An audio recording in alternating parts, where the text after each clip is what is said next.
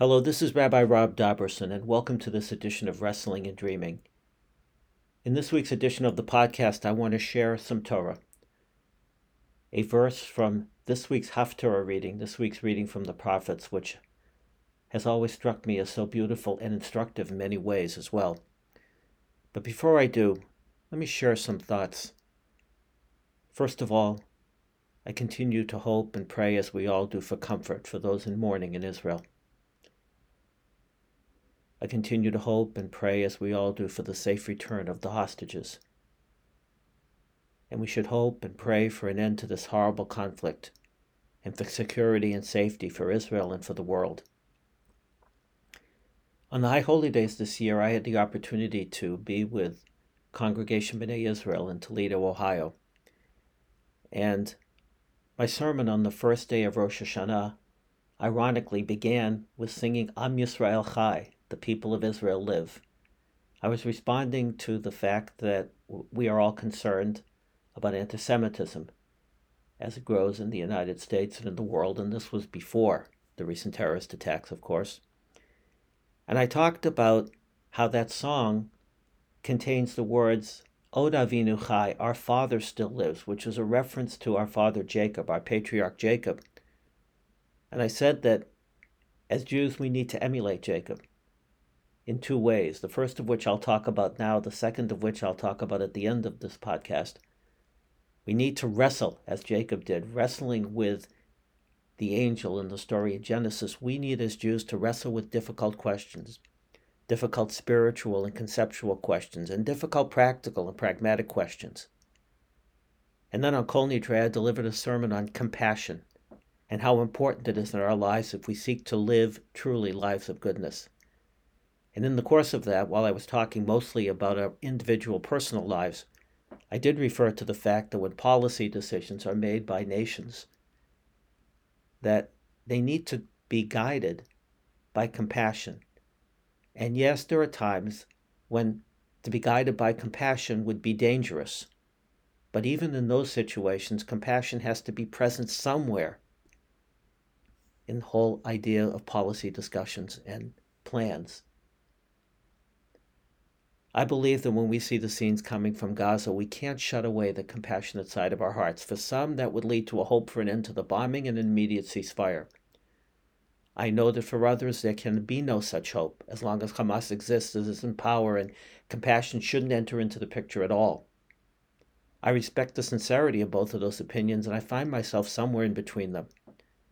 I do believe Israel's safety and stability is at stake here, and that there is absolute need to respond, and in this case respond militarily to the evil and inhuman terrorist attacks of October 7th. But when I see the pictures of the innocent children and the babies suffering, I can't help but feel compassion for them. These are horribly difficult times with horribly difficult choices that Israel must make, and I refuse to sit here thousands of miles away in relative safety and security and pass judgment. I only hope and pray that the element of compassion, even if only for the babies, is factored into the decision that Israel makes now and into the future. No, I don't believe we can be guided by compassion alone when we're dealing with life and death struggles. But it has to be there someplace. It has to be there someplace. And where that leads, I can't say. Again, I won't pass judgment. I won't say this is what Israel should do. That's not my place to do. I pray and hope for the safety and security of the state of Israel, and know that these military actions need to take place. But I hope that the issue of compassion has not been forgotten completely. And now let's turn to the haftarah reading for this week, and a beautiful line from Isaiah's statement in chapter 40. Isaiah is speaking to the people, hoping for them to come back to the land after the exile to Babylonia. And that's what the entire end of the book of Isaiah is about. And in this particular verse, Isaiah says that God is Hanoten Le'aef Koach. God is the one who gives strength to the weary. I love that line. Isaiah is saying to them, You may be weary from exile. You may be weary from the fact that your ancestors, your grandparents in this particular case, probably a 70-year exile, were taken from the land. But God gives you strength to get back and to do what you need to do to rebuild. That line, Noten li ya'if koach, appears in two places in our liturgy, which I think say so much about the impact of the verses from the Bible on our later prayers. It's amazing when you look at the prayer book, you see some sentences, and if you know, in this case, this haftarah reading, you immediately make that connection. So it's not only saying words in our prayer book, but it's connecting us to words from our holy texts. And this is a good example of that. Because the phrase, Hanoten le'ya'if koach, that God gives strength to the weary, appears in two places that I know of in our liturgy. One is less well known than the other, and less frequently said than the other. There is a Zemirah, a Shabbat song, called Yom Shabbaton, written by medieval poet Yehuda Halevi, which is traditionally sung at the Shabbat table, as one of the Zemirot, as one of the Shabbat table songs, so to speak. It's a beautiful piyut, it's a beautiful poem, and I taught about it this past week during our Shabbat study for Parshat Noach at Beth Israel, because there's all these allusions to the idea of the flood, and God and the Jewish people are pictured as the dove that Noah sent out from the ark, and that dove finally found a place to rest because it didn't return back to the ark. And in our particular case, according to this piyut, this poem, Shabbat is our place to rest. It's the place where the dove, the people of Israel, can rest. And at the last verse of this particular poem, the song, the 5th verse, it describes the covenant, the revelation at Sinai, the people gathering together at Sinai, and ends with the words that the people opened up their mouths and said, Baruch hanoten le'ahiv koach, blessed be the one who gives strength to the weary. And I thought about that line, and it has two implications. First of all, it has the implication of spiritual rest. The people found comfort in the covenant, and it encouraged them, it inspired them, gave them energy, a purpose in life. But it also did something else. The time at Mount Sinai was the first time that our ancestors actually had the opportunity to put down their belongings, to take their shoes off and sit and rest.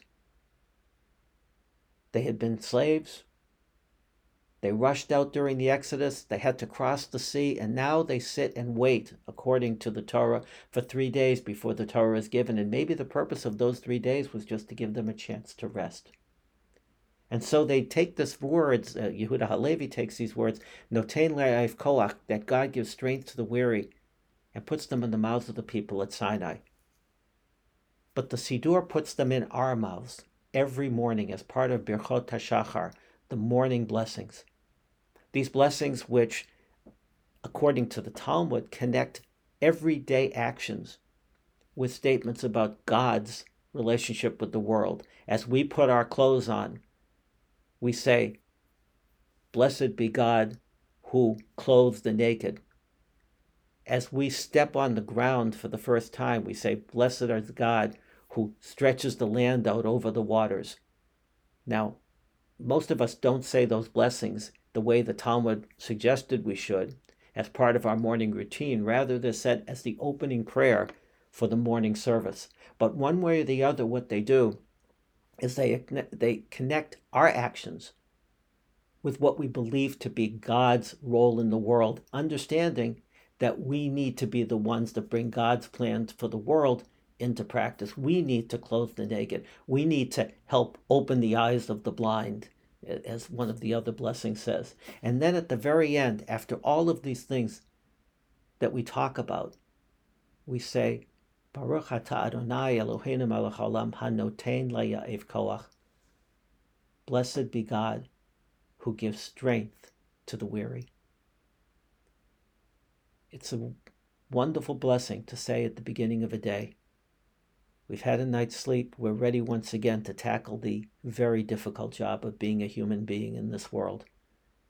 It takes strength, and we thank God for giving us that strength and giving us the strength to make of our lives, as our ancestors were taught at Mount Sinai, a life based upon hope, a life based upon actions which lead the world to a better place and bring meaning to our lives.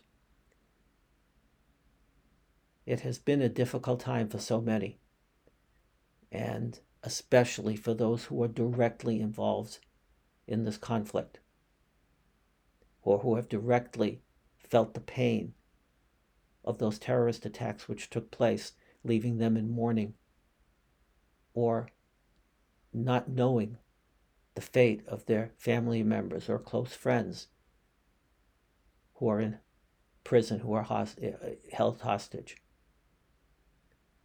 But for all of us, it's been such a difficult time. And we pray to God for the strength to continue to hope, to continue to live our lives to the best that we can, to bring meaning to our lives and to bring hope to the world.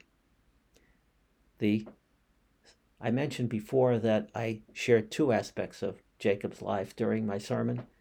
The first was wrestling with difficult questions, and the second was my absolute belief that as Jews we need to believe that this world will be redeemed one day, that this world will be perfected one day, that we will write a happy ending to the story that human beings have been writing for so many thousands of generations, that we need to continue to believe this. That belief has been tested many, many times, and it certainly has been tested in the last couple of weeks. So in addition to all of the prayers that I have for all of the people in Israel and hope that we have for the world, I would just ask that we all pray as well and work to have the strength to continue to hope, to continue to dream, to continue to believe in a better world. May God, who is Noten Le'av Koach, who gives strength to the weary, give strength to all who are in pain, and give strength to us to continue to believe and to work for a better world. Until next time, thank you.